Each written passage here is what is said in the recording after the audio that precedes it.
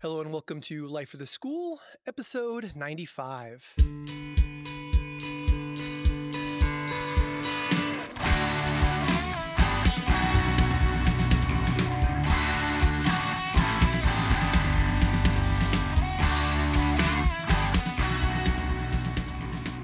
Hello, my name is Aaron Matthew, and I'm a biology teacher from Acton-Boxborough Regional High School in Acton, Massachusetts. Each episode of Life of the School, I like to sit down with a fellow life science teacher and ask them, how did they get in the classroom? What are they currently working on? And what are their hopes for the future? This episode, I sit down with Hannah Hathaway. Hannah is a biology teacher at Denver School of Science and Technology, Montview in Denver, Colorado. Before joining DSST, Hannah worked for over a decade in biomedical research labs, from clinical hematology to neuropharmacology. She has also taught collegiate courses in pharmacology and molecular biology. Hannah is the co-coordinator for the recently formed Denver Pod of 500 Women Scientists. This is an organization that works to promote diversity, inclusivity, and equity in science. You can follow Hannah on Twitter at Hathaway PhD. Welcome, Hannah. Hi, thank you so much for having me. Yeah, it's nice to be on at the same time. Last time we were together, you were live streaming and I was moderating a prep Yes. for an AP course. So Yes, and there was always a bit of a lag there, but those live streams have been really valuable for my students. They've really been enjoying them.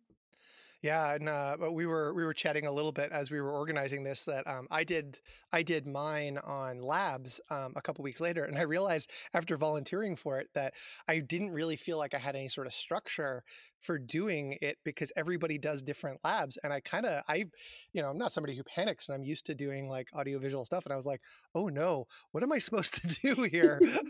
It's probably the most nervous I've been doing something in a while, so it was very nerve-wracking to do the live stream. I thought it was nerve-wracking too, and now that I've gone back and looked at them, they all have like 5,000 views, which in my universe is a lot. So Yeah. I'm like, okay, I think I was justified in feeling a little nervous. Yeah.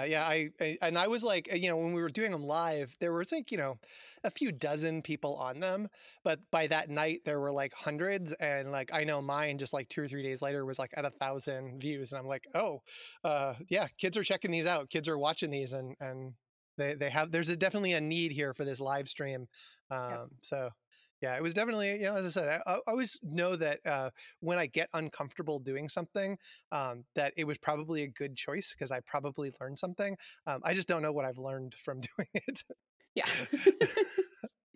other than live streaming is harder than I anticipated before I signed up. So It really is. Yeah, especially over YouTube. With I don't know how people deal with the lag if somehow they've figured that out, but it makes it so much harder, I feel like. yeah, so my 17-year-old son asked me why we weren't doing it over Twitch. I know. Because he's like, it's only like a 4 second lag there. It's like so much easier. It's like you should totally be doing it over Twitch. And I was like, all right, all of the olds I'm working with, like, we can barely do the YouTube thing. Like we're not gonna get Twitch down. Yeah, and the moderating on Twitch all of a sudden becomes like much more serious, I feel like. Yeah. So no, the moderating was a huge help, and it was Yeah. big kudos to Lee Ferguson for doing that. Yes, oh And my that gosh, she is amazing. Yeah. Lee's become an old friend, and yeah, it was amazing to see the community that's grown up around people organizing that. So it has been one of the more like warm professional things that I've been involved with these last 2 months. Yeah, I've really appreciated and enjoyed being involved in it since I'm a new biology teacher. I feel like I'm starting to make some connections in this field that I'm pretty new in. And so it's been really enjoyable for me. And it's making me excited to have a time when we're all back in person again and I can meet some of you all in real life. Well, with that as a segue, I cannot help but then take that, and I'm sure we'll bring back to the live streaming again, but that you've opened the door, and so I gotta wonder, like, how it is, a woman who has gone through the process of getting a PhD become a high school science teacher. Like, well, I always ask, what did you do before? But I know a little bit of what you did before, but maybe you can go in a little more detail. Like, what was the transition from, PhD candidate, postdoc to the classroom? How did that arc work? Yeah. So I've have kind of I guess, a bit of a non traditional route to get to teaching. ever since I was really in high school. I had a really wonderful biology teacher. His name was Paul Harbaugh, and he was just absolutely phenomenal and really got me interested in biology. And um, through that, throughout high school, figured out I wanted to go into biomedical research, and that what I really wanted to do was some sort of drug design and development. Mm. So 15-year-old Hannah was decided that's what I want to do, drug design and development, very specific answer. And so I went to college for biochemistry and molecular biology at CU Boulder. And while I was there, I was fortunate enough that my grandparents both are doctors, and they had a lab at CU Anschutz. Wasn't called CU Anschutz then, but it is now. And through them, I had the privilege of being able to work in a lab pretty early on in college. And so I got to work there for 3 years, and then I worked there full time a year after I graduated. And that was just really great experience. And I really built my scientific chops and became very confident that I wanted to do science and not medicine, much to the disappointment of my grandparents. And so I went to grad school for pharmacology, all along thinking, I'm going to end up in biotech, like private sector. This is what I want to do. And while I was in grad school, I should backtrack and say that my grandparents, what they studied was pediatric hematology. So our lab was focused primarily on bleeding disorders in kids. So your classic hemophilia, sex-linked traits, all that good stuff. And then also a lot of, coagulation cascade, the most complicated signaling pathway in the world, as I like to say. Yeah. And so I had a lot of background in that from working in that lab for 4 years on and off. And so when I went to grad school, I was in our graduate pharmacology course, which was the team taught course at my school. So a different professor would teach essentially every lecture, or maybe a couple lectures. And there was one lecture on anticoagulants, and I was so excited, looking forward to it all semester, because I was like, yes, I'm going to crush this lecture. And the professor who taught it really had no experience with anticoagulants at all. He was on an anticoagulant, so that was his inroad into teaching it. And I asked all these questions, and I was super engaged and what about this? And did you know about that during the lecture? And afterwards they were like, do you want to teach this lecture? Because you seem to know a lot about it. I was like, sure. So that was really the first time I had been approached to teach something. And so the next year I dived in, and looking back, it was a pretty scary thing to do. It was my first teaching experience, a 2-hour long lecture to graduate students when I was only a second-year graduate student. But I really enjoyed it. I taught that lecture all through grad school. And then I was fortunate to have some really great mentors in graduate school who encouraged me to keep teaching. I think they saw that I really enjoyed teaching and that I had a skill for it. So anytime there was a place where, we need someone to do this lecture, or this course is looking for someone to help out, they would throw it to me. So I ended up getting a hodgepodge of expertise, or just what's the word I'm looking for? When you do something, experience, a hodgepodge of experience throughout grad school. And then as I was graduating, I was starting to think, I don't think I want to go private sector anymore. I definitely want to teach in some capacity. I could go your classic academic route, tenure track, but that never was all that appealing to me. As much as I loved research, there's a lot of things I don't love about academic science, like the incredibly competitive nature of it that I was not super invested in. But I wasn't quite ready to leave the bench yet, so I decided to do a postdoc. And I was, once again, very fortunate that my postdoc mentor was pretty flexible and let me sort of investigate this teaching passion I had. And so I got to teach an entire course. So this is the first course I got to teach by myself one spring while I was doing my postdoc. So I was still working full-time as a postdoc and teaching a 3-credit graduate molecular biology course on a different campus. Wow. So that was challenging. But I learned a ton. And I think the most important thing I learned is I was working absolutely crazy hours. We were submitting an R01. I had a talk at Mm-hmm. a conference that semester. And then I was like lesson planning and grading and lab prepping for this course. And I would leave late because the course went from it was 3 to 6. So I would usually be there later trying to figure out grading and stuff. And whenever I left, I would leave just so like jazzed up from teaching and getting to interact with these students. And like, it was only 16 students. So I got to know them all a lot better than I usually did in these team talk courses. And it was just so fun. And that's when I was like, this is what I want to do. Like, if I can work a 14-hour day and at the end of the day leave and feel energized, like that's what I should be doing. So at that point, I pretty much knew I wanted to teach. It just was kind of, how do I get there?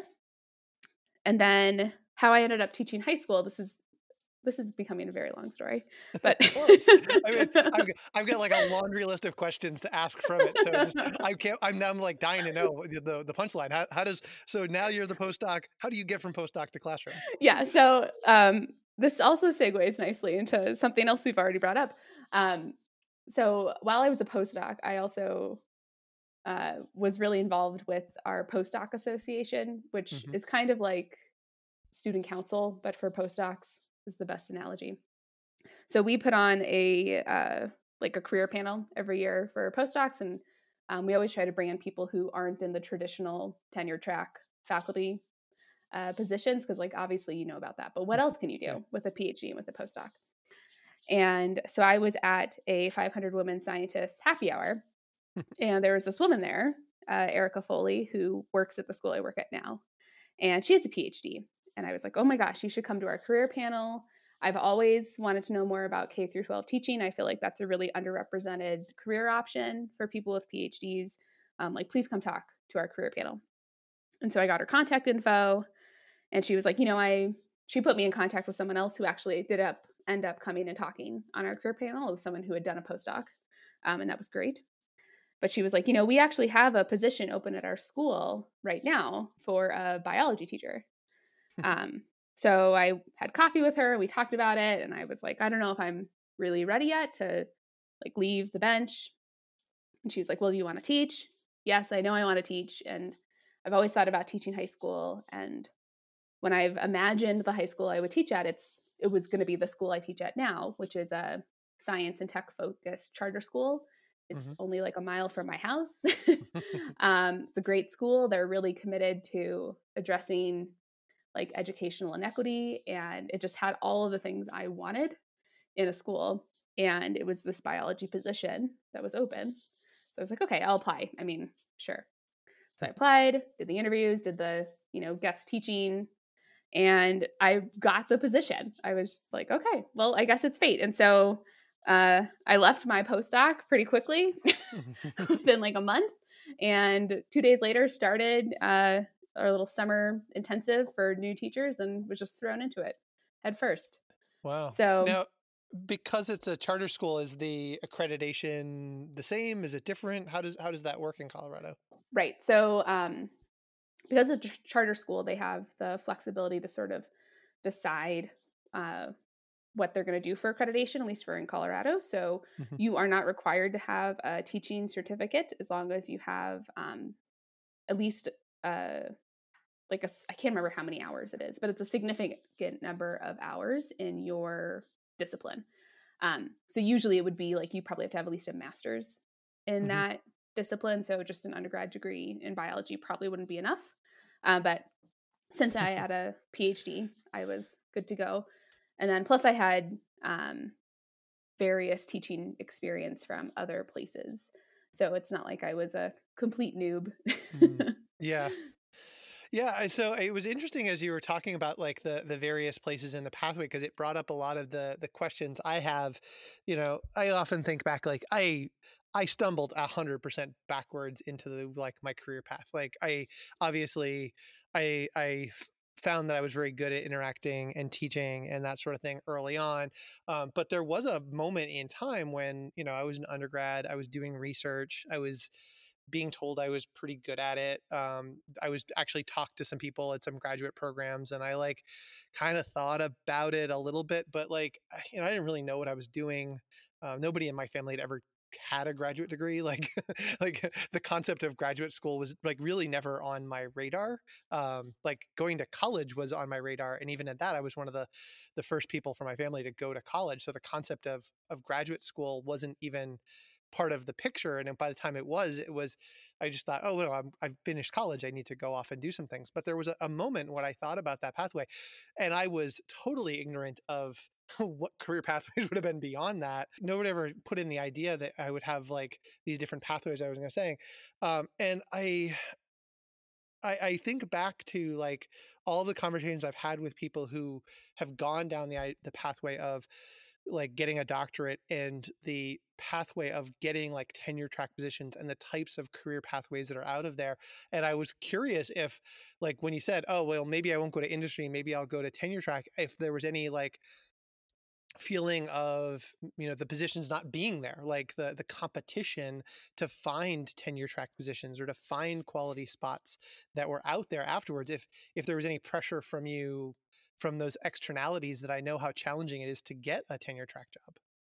Uh, yeah, so that was um, part of the hesitation I had to put my sights on tenure track. Hmm. It is just so incredibly challenging to get a tenure track job. I also was pretty committed to want to live in certain places Mm. in the country. So I'm from Denver, from Colorado, and I went to graduate school in Washington, D.C. But then after that, really realized how much I miss being home and miss Yeah. my family and really wanted to be closer to them. So if you're already trying to get a tenure track job and then you limit your your Yeah. search to a specific locale, it's incredibly challenging, especially in a place like Denver where we only have a couple universities. If you were in like, Boston or the Bay Area or something, you could probably make it work. Mm. But it's a little more challenging here. So that was just sort of a rational Yeah. thought process that I was like, I don't think this is something I really want to put myself through. um, Yeah.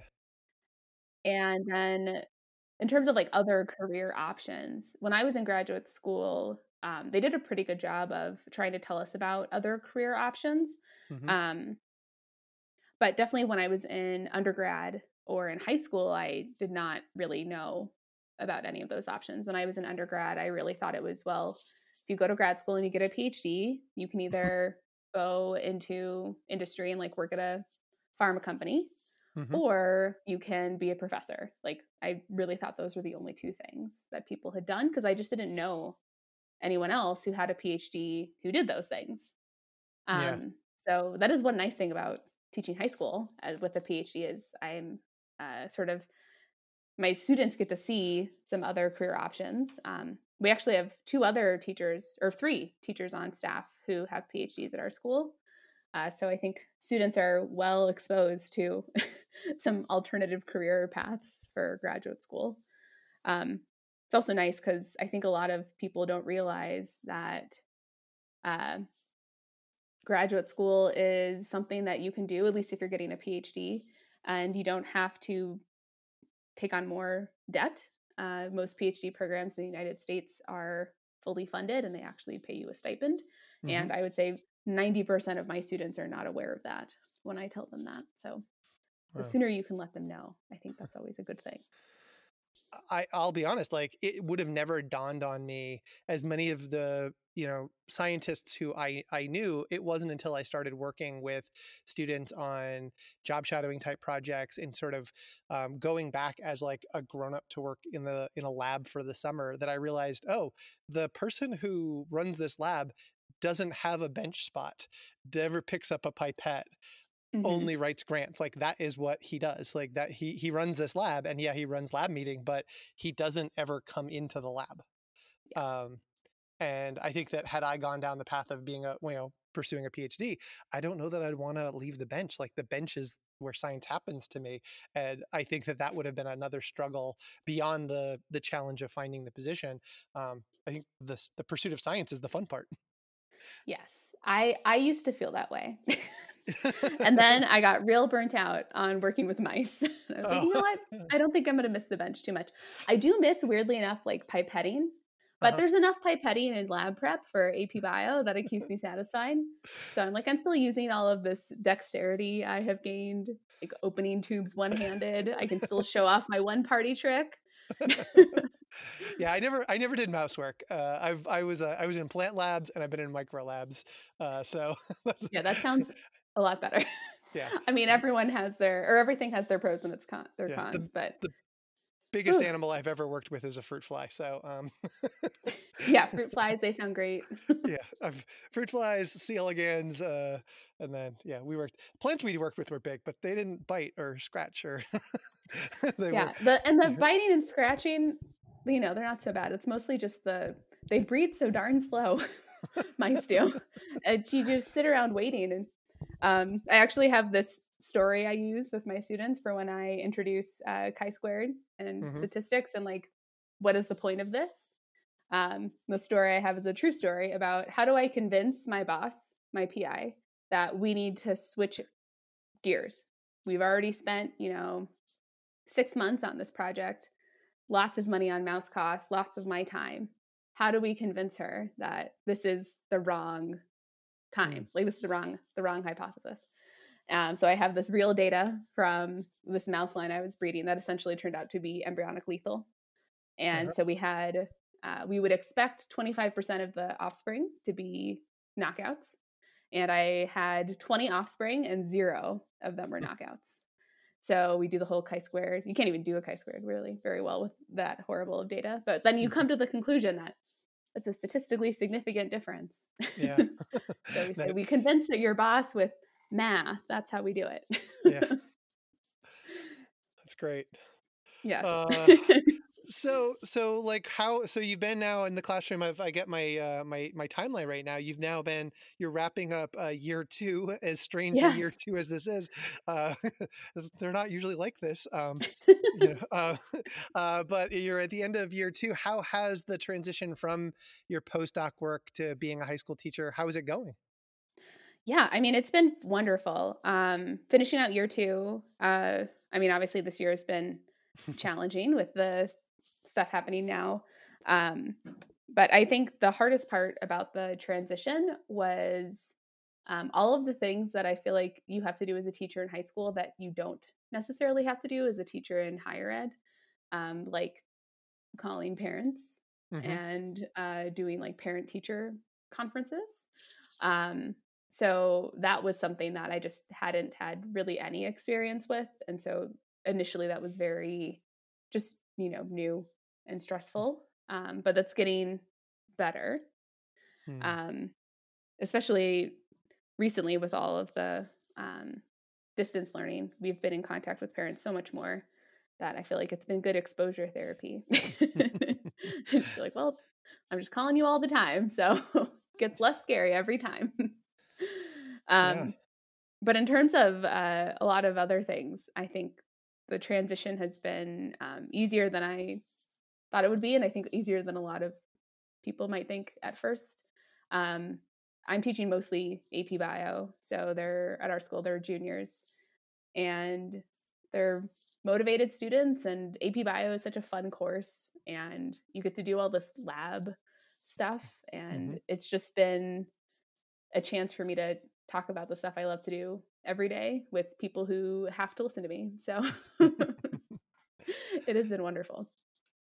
Yeah, and I bet you like your training and all of your experience and research, the translating the science practices um, must come so much more natural than I think for somebody who is less used to being in the lab. I would imagine that your wealth of experience is such an asset in the AP biology classroom.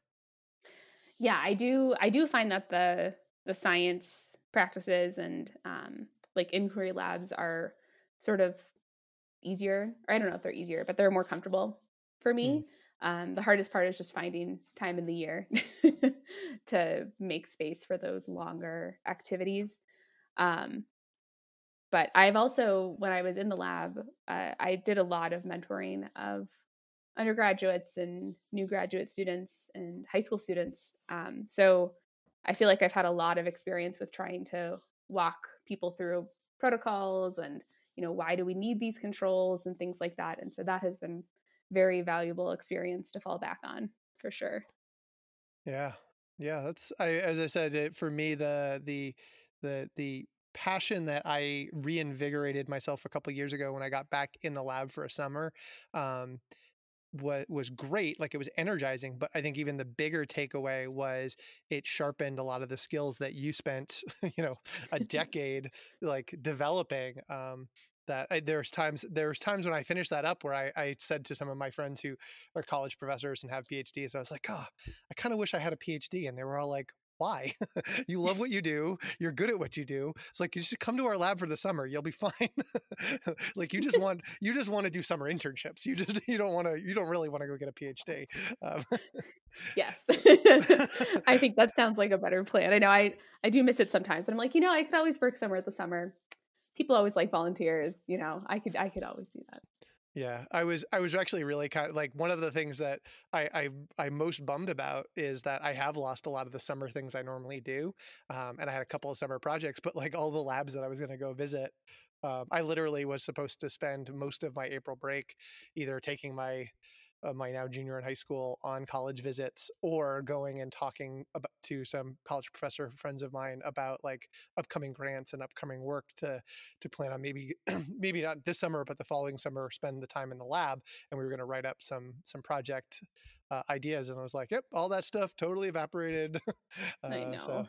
yeah, so we'll find some time. I actually have a note next to me that to contact some people at a lab. I'm like, I'll get to it eventually. They're at home. They're not going in. So Yeah, uh, it's got to be a hard time to be in a lab right now. I've been thinking about all my friends who are still in research, and I mean, as challenging as e-learning or distance learning has been, we can still do it, but yeah, like you can't do mouse work from home. So I can't imagine if you were in a PhD program or in a graduate program, and like your graduate degree was dependent upon you finishing assays. Like, how do you like? It must be just yeah, very, very crushing to be in that position. yeah, it sounds very stressful, and my thoughts are with everyone who's dealing with that right now because funding and there's timelines on things. So Yeah. you can't beat the bench. Yeah, that's hard. All right. Well, maybe on a little uptick, Yeah. I want to ask. I want to ask a question about the 500 Women Scientist program that you mentioned, and you said that part of your or maybe very strongly the reason that you transitioned from your postdoc program into the teaching that you're in now was through meeting people with 500 women scientists. So what is this program? How'd you connect with it, and does it have any impact on your work that you're doing now that you're in a high school? Yeah. So 500 Women Scientists is an international organization, and it was started by two women scientists. One of them is actually at CU Boulder. And after the 2016 election, they wrote a letter, um, and their goal was to get it signed by 500 scientists. I can't remember. I think it was like published in Scientific American, or maybe they just were kind of passing it around, but it was essentially saying like we pledge to stand on the side of science and to stand against, inequity and sexism and things like that. Mhm. And so their goal was to get 500 women scientists to sign the letter, and they ended up getting, I think it was like 10,000 signatures within a month or something. It just like absolutely exploded. And so from that, they turned it into this bigger organization, and it's very much like a bunch of different, they call them pods, so different groups that are organized in different regions, and each pod is pretty independent, so you can kind of do your own thing, but they all have similar goals of just being a place for women in science and women in STEM to come together and to network, and then also fostering spaces to do some sort of um what's the word I'm thinking of? Uh, like advocacy work, Mm. a lot of outreach work, things like that. Um, so I when was this? Maybe late 2017. Um, was looking into trying to join a pod in Denver because there was a very active pod in Boulder because that's where one of the founders is located. But there wasn't really a pod in Denver. And so they started to say, we need some people to take over the Denver pod. So myself and a couple other women took over that role. And then at one of our first happy hours, actually, that's where I met uh, the person who's at my school now. So networking, it works. um, so now we've had a sort of a rotating committee of people who are helping run our Denver pod.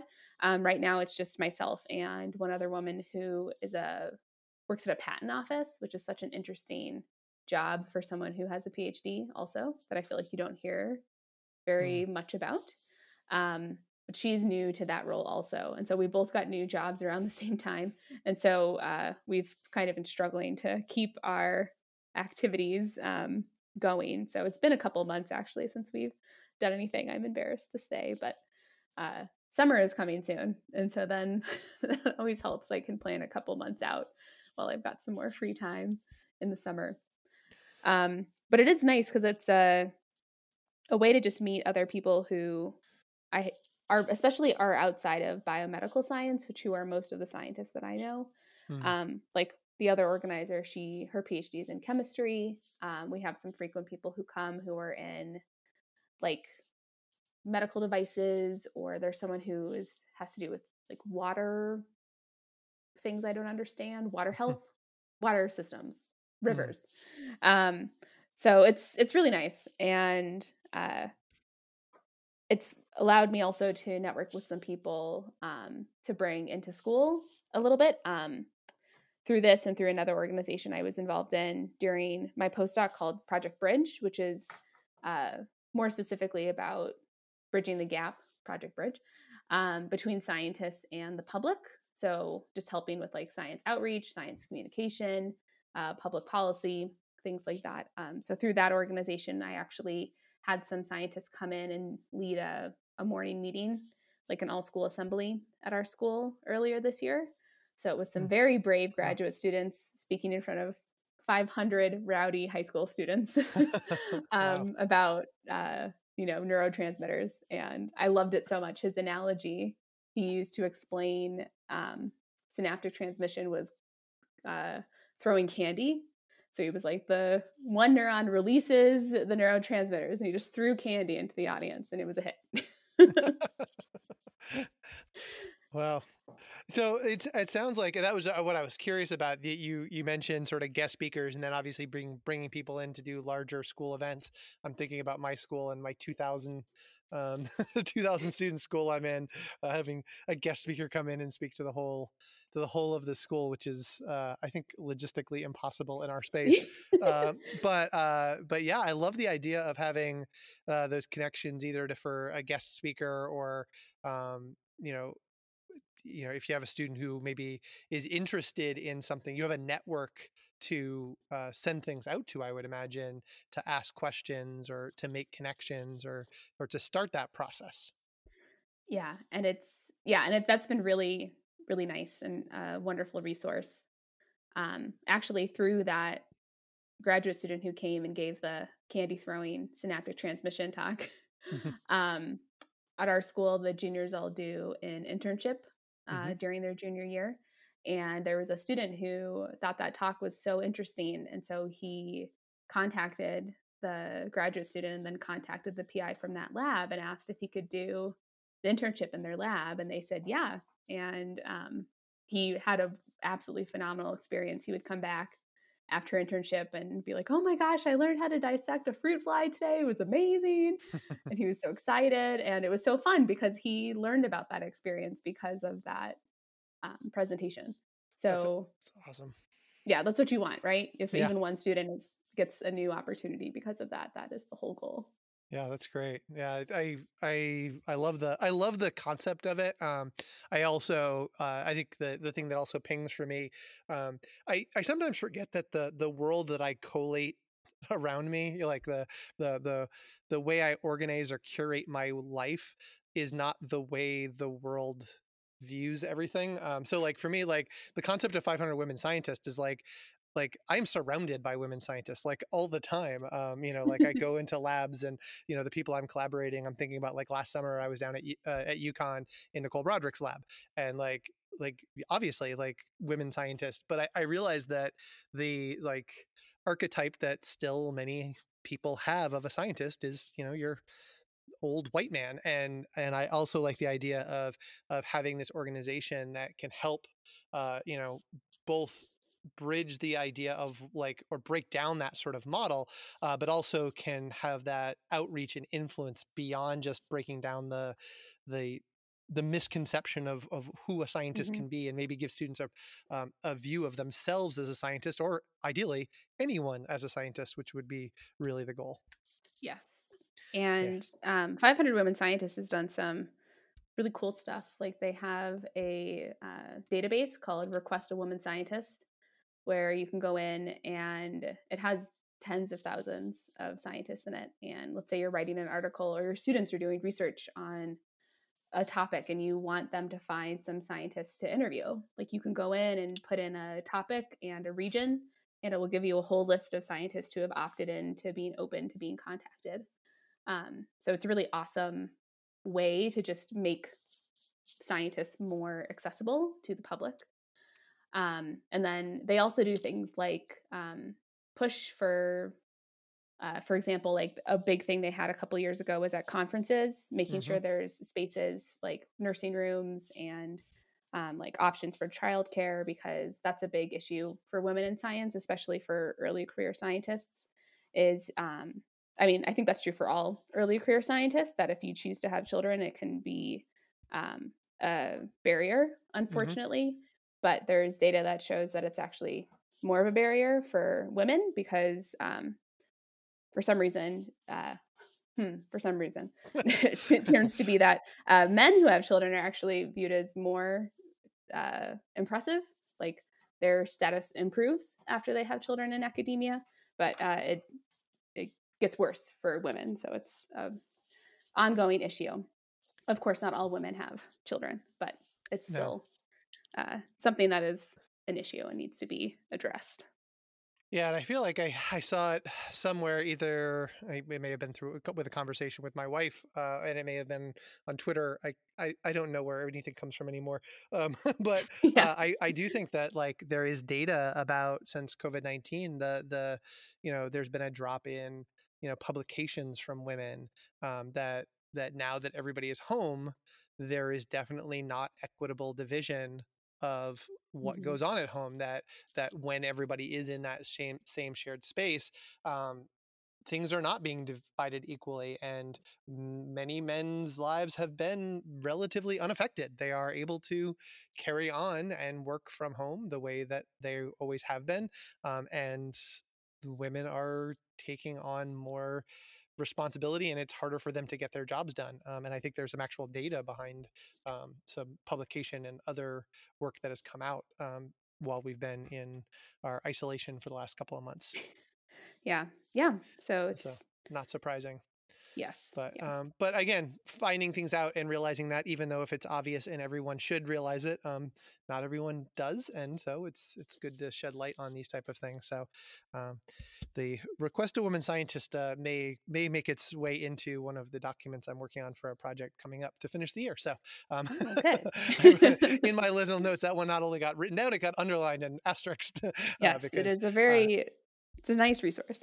yeah, well, we normally send all of our students out to job shadows in AP biology. So like a 1 day job shadow type thing. And, we cancel. I said this on my last podcast that I canceled it on March 9th this year, because Yep. I saw what was coming. No announcements had been made. We didn't even have nobody was talking about it. Like it was like literally 2 days before sort of everything went to Yep. pieces. Um, So yeah, it was very interesting because my birthday was on March 10th. And so on March 9th, I canceled like this thing that I put all this time and effort and energy in. And then everybody calls me up on March 10th, my family, and they're like, "How you doing?" I was like, "I got a pandemic for my birthday." And then, which as somebody who loves epidemiology was like, that was kind of cool. But also not so cool. But and then the next day, like literally on March 11th was the day where like the NBA got canceled, and Yep. like within it was that 2 hours where like the world suddenly realized there was a pandemic, between like there was a presidential press conference, the NBA got canceled, like my school announced that we were having a half day Friday, the next day they decided that it was a full day Friday, like all everything went bonkers in Yep. like a 2 hour window on that Wednesday night. And I was like, this is gonna be interesting. And then nothing has been the same ever since. So Yep.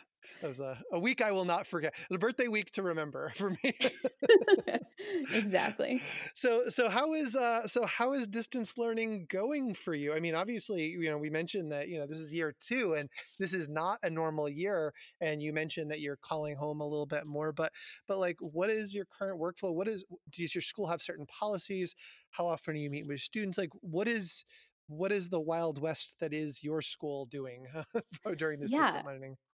We have a very interesting model that I have not heard of another school implementing in quite this way. Hmm. So our charter network, we are, oh gosh, six, 7 or 6 high schools around Denver. Hmm. Um, and so what we are doing, and then we also have middle schools, I should mention, we have 8 middle schools. Um, so what we are doing is one person is the lead planner for each subject. So for biology, I am the lead planner. So I am essentially making the lessons and the materials for the whole network, Hmm. um, which is challenging because it's hard to plan for students who you don't know, Yeah. as I'm finding. So I think the idea with this was it just keeps people from reinventing the wheel, which I think was a really smart idea. And that it also lessens the load of having to learn tech for all these different teachers. So they didn't Mm. have to worry quite so much if you didn't feel like you were super comfortable with all these different kinds of tech. Instead, they're given a lot more support of like, okay, here are the materials and here's what you need to learn. And you don't need to go out and like reinvent the wheel. Um, so I've really liked it. But it's been interesting. So Sounds are we also sorry, go it ahead. sounds like I was gonna say it sounds like a ton of work for you though. Oh my Like, gosh. Yes. It's been so much. And then thankfully for AP Bio, we have more autonomy. So mm, teachers are just making their own lessons. So I am making my separate lessons for my AP students. Um, but it's been a ton of work, but my bio team, the other bio teachers are all so wonderful and so helpful. And so it's been a really positive experience. And we've been kind of using this opportunity to try out some NGSS curriculum because we've been thinking about moving to a more NGSS aligned curriculum for hmm next year. So it's been a good excuse to say, well, throw out all that other stuff we've been doing. Let's try something new. And mm, everyone's really liked it so far. So it's been nice because I think it's made us all realize that even if we can make it work on a digital platform, like NGSS just seems like so much more how we all want to move, which is what we were thinking anyway. So it's nice to have some sort of a trial run almost. wow. So, Yeah. but our lessons are mostly asynchronous, or they're all asynchronous, but we have a synchronous option is the model we are using, Do you which have is a interesting. synchronous schedule like of when you would meet or? Yes. So we have like each discipline has a block every day. So we have science block, and all of the science classes are during science block. So I have to split my block between bio and AP bio. Hmm. And students, if they want to attend, can. You're not supposed to give any sort of like essential instruction during your block. It's almost more just like office hours every Hmm. day, and then the lessons are all asynchronous, which I think is actually working out. It, After we got through the growing pains, I think it's working out pretty well. I'd say probably about half of my students at least check in during the science block, which I'll take it. I'll Hmm. take it. But about three-quarters of them, I think, are completing the work, which, considering, while the grading policies are very lenient this trimester, I think three-quarters is actually pretty good. Yeah. Yeah, for me, I've been wondering about. One of my goals. I'm actually tomorrow. I will be co-leading a workshop with an English teacher from my school. We're doing a sort of a distance learning share out, if you will, like or something like that. It's like a professional development day in house where we've coordinated people who are using different tools are sharing out in little half-hour blocks things that we're doing. And the thing I'm going to be sharing tomorrow is sort of how I use like how I have like small group discussions in synchronous meetings, and we Hmm. use Zoom, which has breakout rooms, and doing that. And I feel like I have found that it took me a while to make my synchronous meetings like worthwhile, like worth attending. I felt like I get a lot more out of if I tell my students go and do X on your own, they could do way more than if I brought them all together.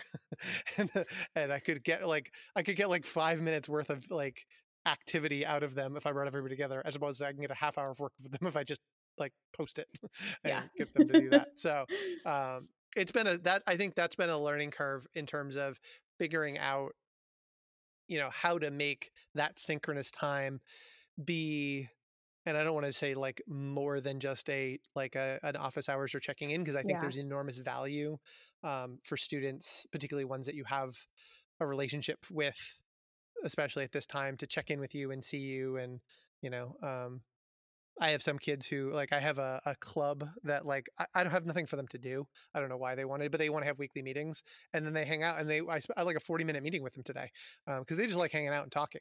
Uh, Yeah. like so the social stuff is worth it, but I want there to be also a little more academic value out of that synchronous time, because otherwise I would just do everything asynchronously. Um, Yeah. Yeah. How are you guys scheduled? Do you have to do synchronous lessons, or is it more asynchronous? Yeah, so we've moved to a 4-day student work week and a 5-day teacher work week.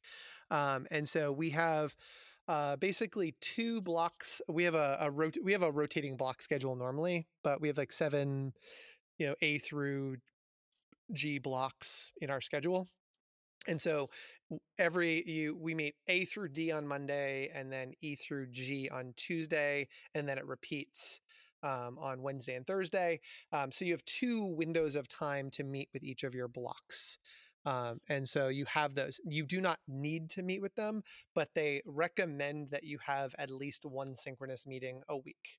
So with my APs, because we're doing AP review, I am pretty much using each of those to like I'm meeting with those guys and I'm having them have small group discussions, and they're a very mature group to begin with, and they're like I get a lot out of those guys. They're fun to spend time with, and that. And my freshmen, I've usually only been meeting once a week with them because I find that I have a harder time in synchronous meetings with them like moving forward, and it's just a much more um it's a much more reserved group, like Hmm. academically and emotionally. Like they are very guarded about like they're not big sharers. My honors and my honors freshmen and sophomores that I have in that group, they're a pretty guarded group. And I've got some of them who will share and are warm and are happy, and we'll talk and do that stuff. But as a group, we have a pretty reserved dynamic, and so we've only been meeting once a week, and that's been working pretty well. And they're a hardworking group. They check in, they email questions, they're plugging along really really well. We've been mixing around, but I'm finding that I wish that we were doing a little bit more experimentation curriculum wise um, here. But I think I also want everyone to get comfortable with the tools that we're working with from both the teacher and the student side. So Hmm. I'm a little reserved about how like how much to venture out and be bold about trying new things, either new curriculum modules or new types of things, because I know that there's also a lot of hesitation just in that group. Like there's a lot, they're a very tentative group. They're not a very academically confident group, even though they're very capable. They're just younger students, and they don't have a big reservoir of tools to draw from just because they're younger students. Mhm. And so yeah, we've been going slowly. We've done a couple of cool things with them, but we're just trying to, I think, really just gently shepherd them into June. Like that is sort of our goal. Um, Yes. yeah, but I will say I've been very my kids they're working their tails off. They're I think some of them are very hard on themselves. They expect, they kind of expect perfection. That's the thing that sort of Mhm. frustrates me for them. And I'm like, you guys are doing great. I think I've told them that like a million times in the last 2 months. Like, thank you so much for how hard you're working, and oh, I was so impressed by the work you guys are doing. And it's genuine, it's not artificial, but I think they think that they're like, they hand something in the day after and they're like, oh, I'm sorry this was late. And I was like, it's not late, it's fine, like don't worry about it. Like, I know. I know. I have students doing the same thing who are dealing with heavy life stuff, and they're mm, like, "I'm so sorry, miss. Can I turn this in tomorrow?" I'm like, "Yes, yeah. that is fine." Just yeah, give yourself a little more grace there, and Yeah. you're doing amazing. I know. I think it's something about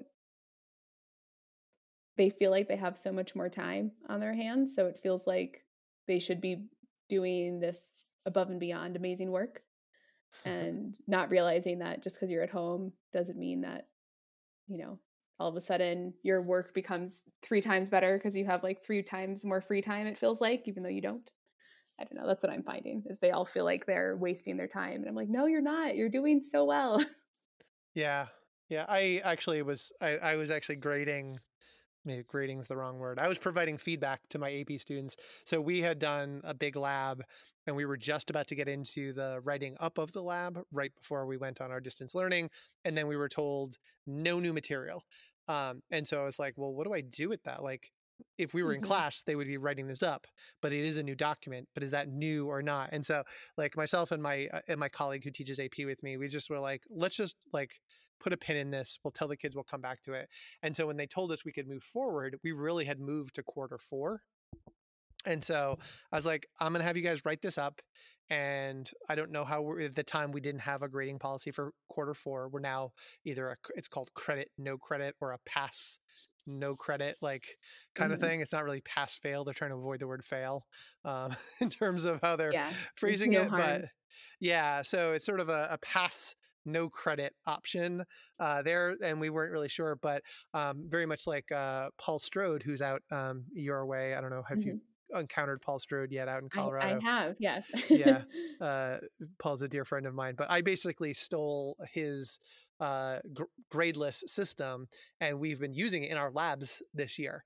And so I tell them that their work is either complete, partial, it's a rework, or it's missing. That's basically the levels. And if they're complete, it's complete. Like it's done. It's not to say it's perfect, but I'm going to call it complete. It's fully done. If it's partial, here are the areas that really need work. And if it's a rework, it really needs to get reworked. And I'll be honest, like the labs compared to what I would have gotten had they written them up and we were in school were not where I would have expected them to be. And these are Mhm, really, really good students. But I did provide feedback in the lens of what is it that they're doing and how were they working. They were all in their own houses trying to collaborate on a group work document, and like how did that work, and so whereas this time of year I would really expect a very polished piece of work, I did take into account the fact that like this is just not a normal circumstance. And I think one of my kids told me I went really easy on them. One of the groups that I gave a complete, they're like, oh, you went way easy on us. I was like, I don't know that I went easy on it. I was like, I just took into account the situation in which you guys were writing this up. And right. was this considering all of the barriers to complete this assignment? Did you make a level of completeness on this assignment in that context? And my answer was yes. Right. And I said, Yeah. and I was like, and if you got to the rework, again, rework is passing. Like, or rework is sort of as failing. Rework, you really had to be like missing large swaths of it. And partial was probably a rework under normal circumstances, but there's not normal circumstances. So we're good. So no big deal. Yeah. So, Yep. and they were like, that seems okay. And then they told me I was being soft. But again, my EP students are like, they're hysterical and I get along with them. I've been actually playing music. I actually did it for a few times. David Konefsky on Twitter had said this a few weeks ago. I started playing music and like one of my classes who I have a really good rapport with, like finally I was like going into the breakout rooms in Zoom and I went in there. I was like, do you guys have any questions?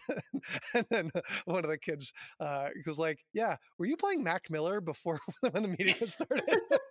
And I was like, yes, I was. And it was like, I was trying to figure out who hadn't muted and everyone was muted but you. And I was like, but he couldn't be playing Mac Miller. And I was like, why couldn't I? And I was like, I was waiting to see if anyone was going to call me on it. So now every day they're like queued up and they're asking me questions and they're like, I've been playing like totally different stuff. So like yesterday I was playing In the Heights, the soundtrack for In the Heights beforehand. So I've been like totally mixing up what I play for them as we come in. And I've been doing it for all my classes, and some classes are talking about it, and others are like, don't even say anything. So it's just a really funny thing. Well, that's All fun. right. Well, let's assume that someday we get back into schools, whatever time that is, regardless of how many months it takes for us to get to that point. What are you looking forward to when in your years to come in the classroom? And you have, I assume, many years to come in the classroom. Yeah, I hope so. um, I mean, I'm really looking forward to, well, like I said, we're moving towards an NGSS curriculum next year in our biology class. So I'm really looking forward to that and changing the curriculum to just make it more student driven and so much less memorization, which is so much less fun to teach. So I'm really excited about making that change. And then further down the line, one thing I really want to try to find a space for, both a literal physical space and then a space in our schedule somehow, is I would love to have more opportunities for students to do some sort of research during their high school careers. Our students do like a senior project as seniors, and some of them are able to continue their internships into their senior year and do some sort of research at a university. But I think it'd be so fun and enriching to be able to give them a way to do some sort of research within the school. So that's all big picture stuff because I don't know if we really have the space for that right now, literally. But if you don't dream big, you can't get those things. So that's something I am really looking forward to. And I was supposed to go to the biology teacher, the NABT meeting in Boston, which, didn't Yeah, happen. NSTA. Yeah. Yeah. Thank you. Sorry. I was supposed to go to that meeting in Boston, but then it, got canceled in April because of all the craziness. So I was hoping to, network with some people and see other teachers who had done similar things and start to think about how to build that out in our school. So that's the thing I'm most looking forward to. Well, you can tentatively plan to go to Baltimore and go to NABT in Baltimore next November. Yes. It's always during our finals, though, is a problem. Oh, because you guys do trimesters. Yeah, we're on trimester, so I'd miss grading, and I think that would not fly. It's too bad. I actually far prefer NABT to NSTA at this point in my career. Although I went to a lot of NSTAs early on, and you're right, you do get a lot of good stuff. But I'll also put a pin in that because when we come back, my pick of the episode will be right up your alley because I have something to come back to that. A little teaser. All right. So when you're not teaching and you're not quarantined, and you don't sound like somebody who has a lot of free time, but what do you like to do when you're not teaching? Yeah. I have been trying, but so at the end of my first year of teaching, the year-long reflection, my coach was like, okay, here's what you need to do next year. You need to get some hobbies that are not teaching.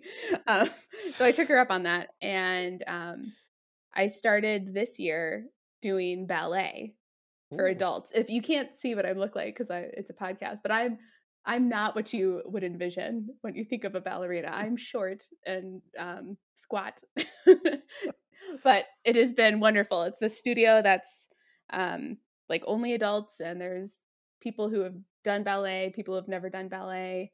I've been in classes with women who are 20 and women who are 65. We have two men at the studio, so it's been really wonderful. So that is the number one thing I'm most looking forward to once our social distancing ends, is being back in the ballet studio. And Nice. that's been something that I've really enjoyed doing outside of the classroom. And it's a thing to talk about with some of my students who do ballet. That's always fun. Yeah, it's funny those little side connections, like because I'm a runner, and I'm like the unofficial mascot of like all of the runners in school, and like they like message me like, and well, several of them like stalk me on Strava, which is like a running app where they do Yes. that, and it's always like funny. It's like I've got like all these high school like runners or former high school runners who like they like talk to me about my running. They're like, "You run a lot," and I was like, "Yeah." And I'm Yeah, like, you I got run it. slow too, but they're like, you're like always running. And I was like, yeah. Um, and last year I ran a ton last year. I had a little injury at the end of the year, so I actually I've been off to a very bad start to this year. But like last year, I ran more miles than I'd ever run before, and I for most of the year averaged more than 50-mile weeks. Wow. And yeah, and it was very intentional. I was doing it in a particular thing. I was working on some stuff, and I do not run fast. I just run a lot. I was running very regularly, and I had some goals and some projects, and it actually did eventually grind me down to the point where I did develop a little bit of a quad injury late in the year, but I still do it. But the kids would talk to me, and then I would say something offhanded to them about like what my runs were or what I was doing, and then they would come back to me the next day, and they're like, yeah, I looked you up on Strava and you weren't kidding. And I was like, what, like, you think I'm like, like I'm bragging to high school students about my mileage? Like, like I've had some very funny conversations, but you do develop connections with kids when they know your hobbies and they can sort of see you as a person outside of school. So that's very cool. Yes, yes, Yeah. I agree. Yeah. All right. So before we get to picks of the episode, do you have any questions for me? Yeah, I think the as a teacher, the question that is top of my mind is, what is next year going to look like? And just, what are you thinking? Has your school given you any guidance? What are you planning? Or are you avoiding all of those thoughts? Yeah. Yeah. So, is my school planning? No. Uh, today we are the end of the first week of May, and they finally announced what our grading policy will be for quarter three. So All dealing right. with dealing with what we're doing quarter one, 2020, 2021 has not come up. I will say there are definitely people who are thinking about it. I've had some informal sort of off the record conversations with a handful of people who will be the kinds of people who will be in the room when decisions are being made about that sort of thing. So I do not want to, you know, I do not want to criticize everyone. And I also say that I teach in a large district. I mean, my high school is Right. 2,000. For a suburban school district, a single high school of 2,000, our middle school is about the same size. Our district's about 6,000 students, K through 12. Like it's a big monstrosity to organize and to manage. And it's a very engaged community. Families care a lot about education, and there are a lot of opinions, and they don't hold back on sharing them. So, from that standpoint, it's a very hard district to lead and to make Mhm. policy, because whatever policy you make, you're going to get pushback from people who find that your policy decisions have been different. And I will say, and I actually was saying this earlier today, we have a relatively new superintendent who hasn't been there very long. And I think this is actually the end of his second year, which, in a superintendent in a big district like that, he's still pretty new. And I think Mhm. he's acquitted himself exceptionally well in this time of crisis. So it's for me, I had already sort of formed my opinion of him, and I thought he was doing a decent job, but I think he's definitely built some good goodwill with a lot of people in the district the way he's handled this. So my criticism of not having a plan for next year is not a criticism on any of the leaders who are doing that. But I think that the uncertainty of just not really knowing what it looks like is hard for people who are making leadership decisions.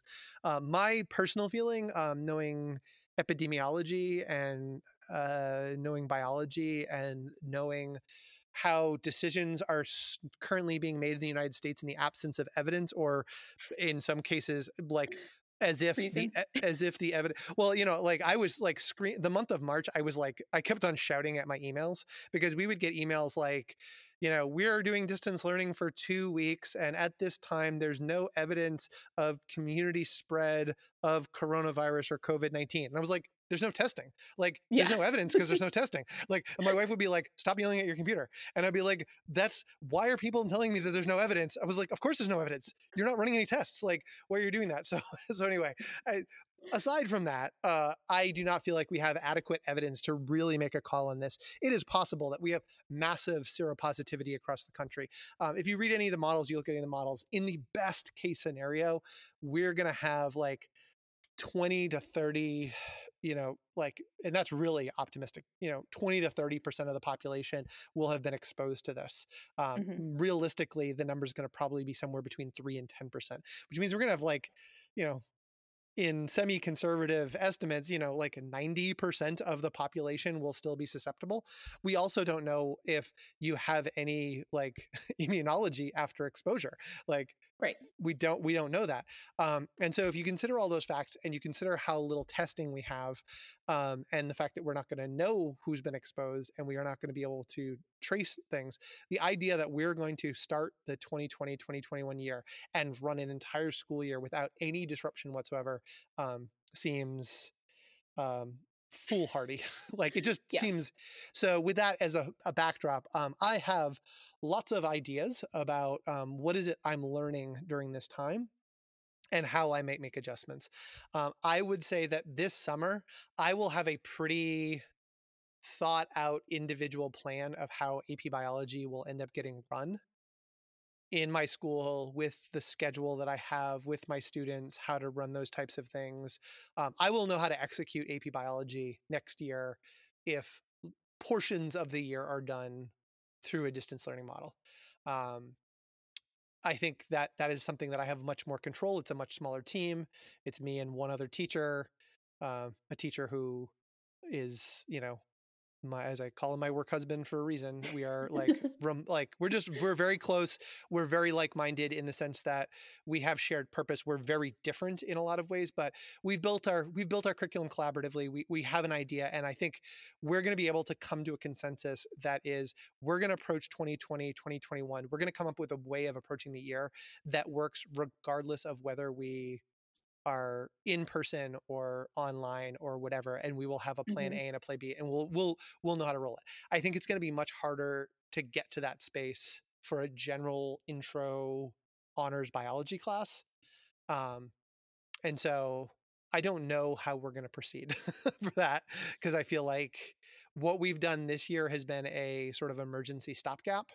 And I would like it if we were doing something that was a little bit more evergreen, and I feel like I'm learning some stuff, but I also don't feel like we have the pacing or time to really take stock of what we're doing and how people are feeling and that sort of stuff. So I think my planning for that is, as we close down the year, is to really try to come to a sort of an emotional inventory amongst our team of teachers who work together and sort of see where people are, and then use that information to plan as we get to August and have a realistic picture of what we're going to be walking into in September. So yeah, I think we're very much in the same boat, that we don't really know what the start of the school year is going to be like, but yeah, you have to plan for the worst, I think. So my feeling is that I think that people are going to not plan for the worst. I think people are just gonna, the phrase is plan for the worst, hope for the best. I think we're just gonna hope for the best, and I'm afraid that people are gonna not want to do the planning out of some almost like superstition. Oh gosh, yeah, I am once again thankful for. I think most of the biology teachers I work with are on the same page. Yeah. I do feel like overall biology teachers, at least at my school, I felt like myself and the other bio teacher and we have a biochem teacher.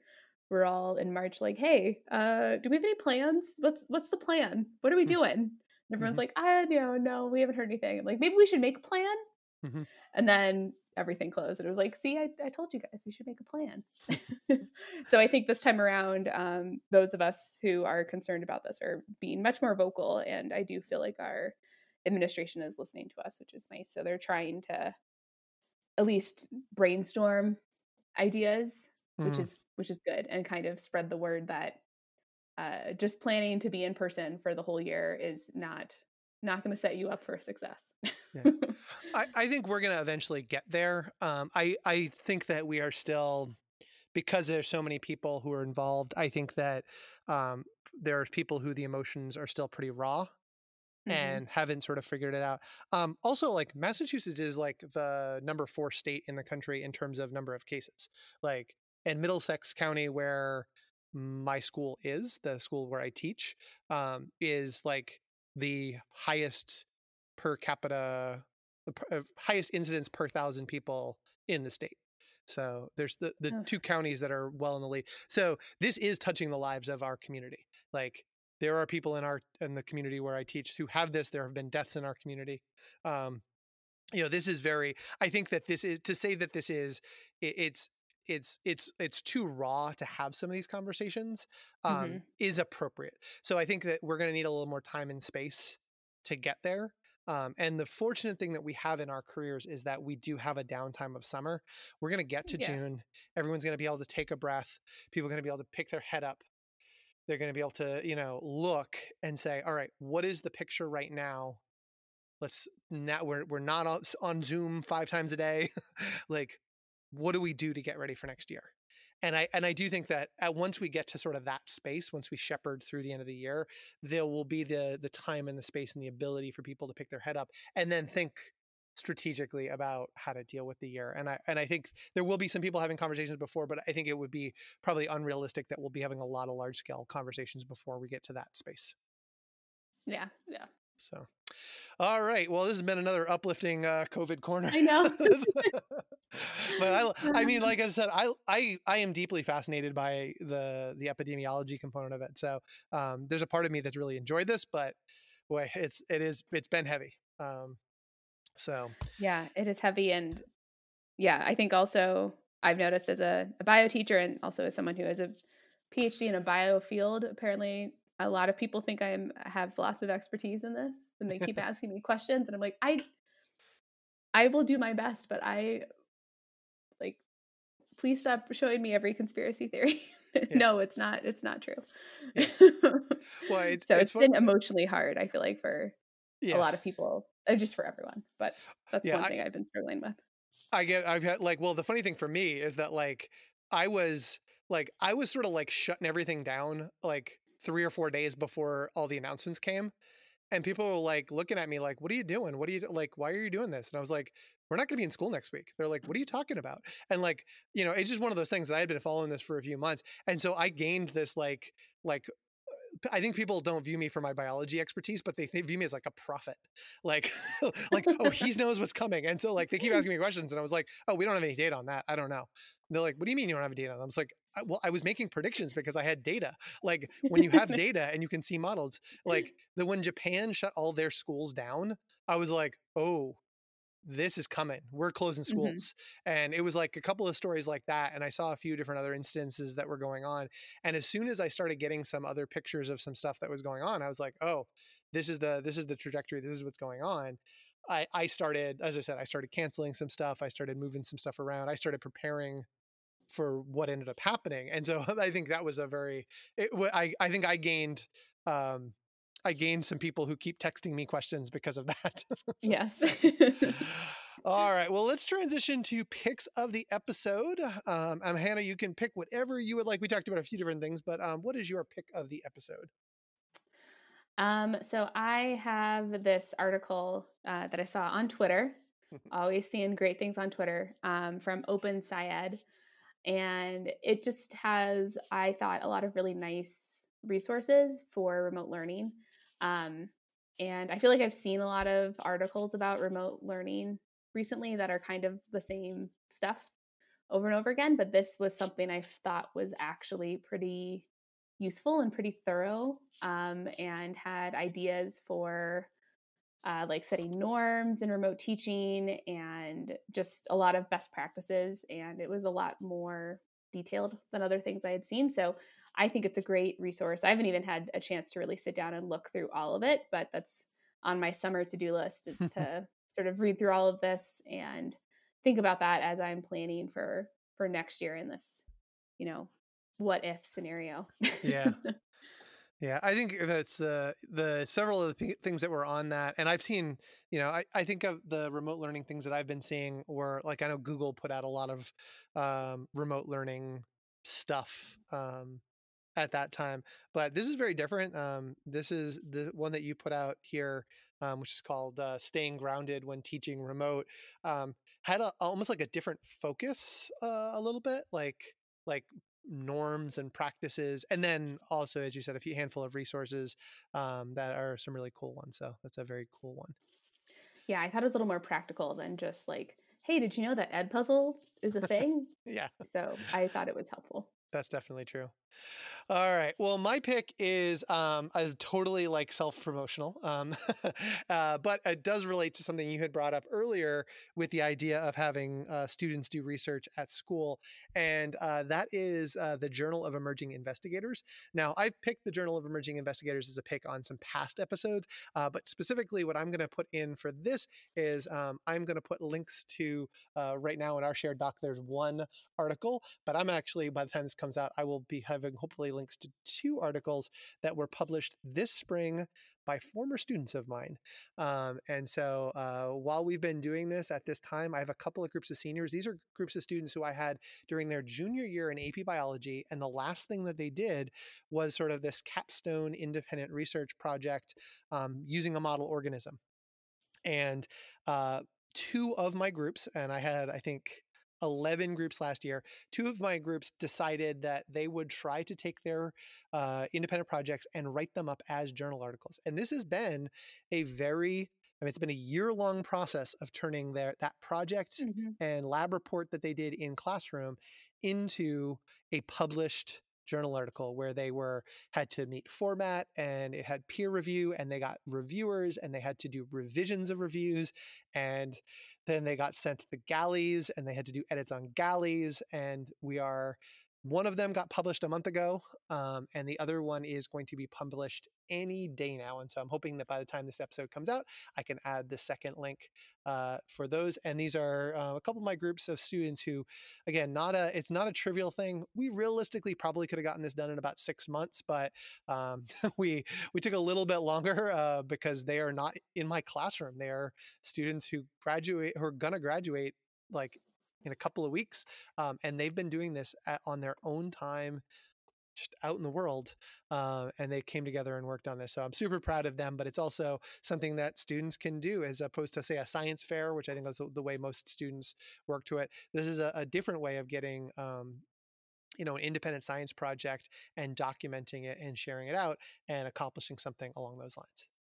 Yes, and I love this Yeah. so much. I'm so into this. I'm excited to dive into this journal and read more about it, Yeah. because I'm all about giving students more opportunities to do research, and I have hesitation sometimes with science fairs because you just hear it depends so much on who the reviewers are, and I've heard bad things about feedback that they give students sometimes. It just makes me like, "Oh, don't tell them that their control was stupid." Like, that's not appropriate. No. So it's nice to have sort of an extra layer of editors in a journal. And plus, I mean, I think writing a paper is such a challenging thing to do, and giving students the chance to learn how to do that in high school, I just think that's such an amazing resource. And looking through the paper, it's so amazing. I'm so proud of your students. This is Yeah. so beautiful. Yeah, the other one is coming out, which I'll put the link in when I do put my show notes out. They had to they legitimately they taught themselves how to do an ANOVA in order to do it. Oh, Like they got the review back and they're like, could you run a statistical analysis on this data to say, like, you made this statement that this appears to be statistically significant. Can you do that? And they came to me and they're like, can we do that? And I didn't make them do an ANOVA in AP biology. And I was like, sure, you could do an ANOVA. And so I gave them some of the tools and they did it. And then they had to look up some sort of like a reference table because they got some other feedback from a different reviewer to compare with some other stats. And yeah, they looked up all the stats and figured it out. And yeah, the polished final work that they got, it was like, like an A paper that then went through like 3 rounds of revision on top of an A paper. Like it's such polished work from high school students. I couldn't be prouder of them. So yeah, it's so cool. all right. Well, Hannah, thank you so much for spending the evening chatting with me. This has been a lot of fun and, a lot less stressful than doing a live stream. Yes, exactly. All right. Yeah, well, I appreciate it so much. And like I said, I'm very excited to be involved in this biology teacher community more. So I very much appreciate this opportunity. Yeah, I'll be honest. I having worked with you on the live stream and then and then looked you up. I was like, how has she only been in the classroom for 2 years? Like, she does not come across as a second year teacher. So yeah, I'm Only glad in the you high could. school classroom for Yeah, 2 only in the high years. school That's what I classroom. like to say. Yeah, definitely. You definitely have way more experience doing other things than in the biology world that most of us teachers are just envious of at this point. All right, let me give my credits. Please subscribe to Life of the School on your podcast player of choice. Should be anywhere you like to find your podcast. You can go and support me at my work by going to patreon.com/lots. Patreons chip in $1 or $2 a month to help offset some costs, and they also get an early release of my episodes. Plus, I post my show notes there. Show notes are also posted on lifeoftheschool.org. Music on this and every episode is provided by Jake Jenkins and X Magicians. You can follow me on Twitter at Mr. Matthew Tweets or at Life of the School. And you can follow Hannah on Twitter at Hathaway PhD. So thanks for joining me, and I'll talk to everybody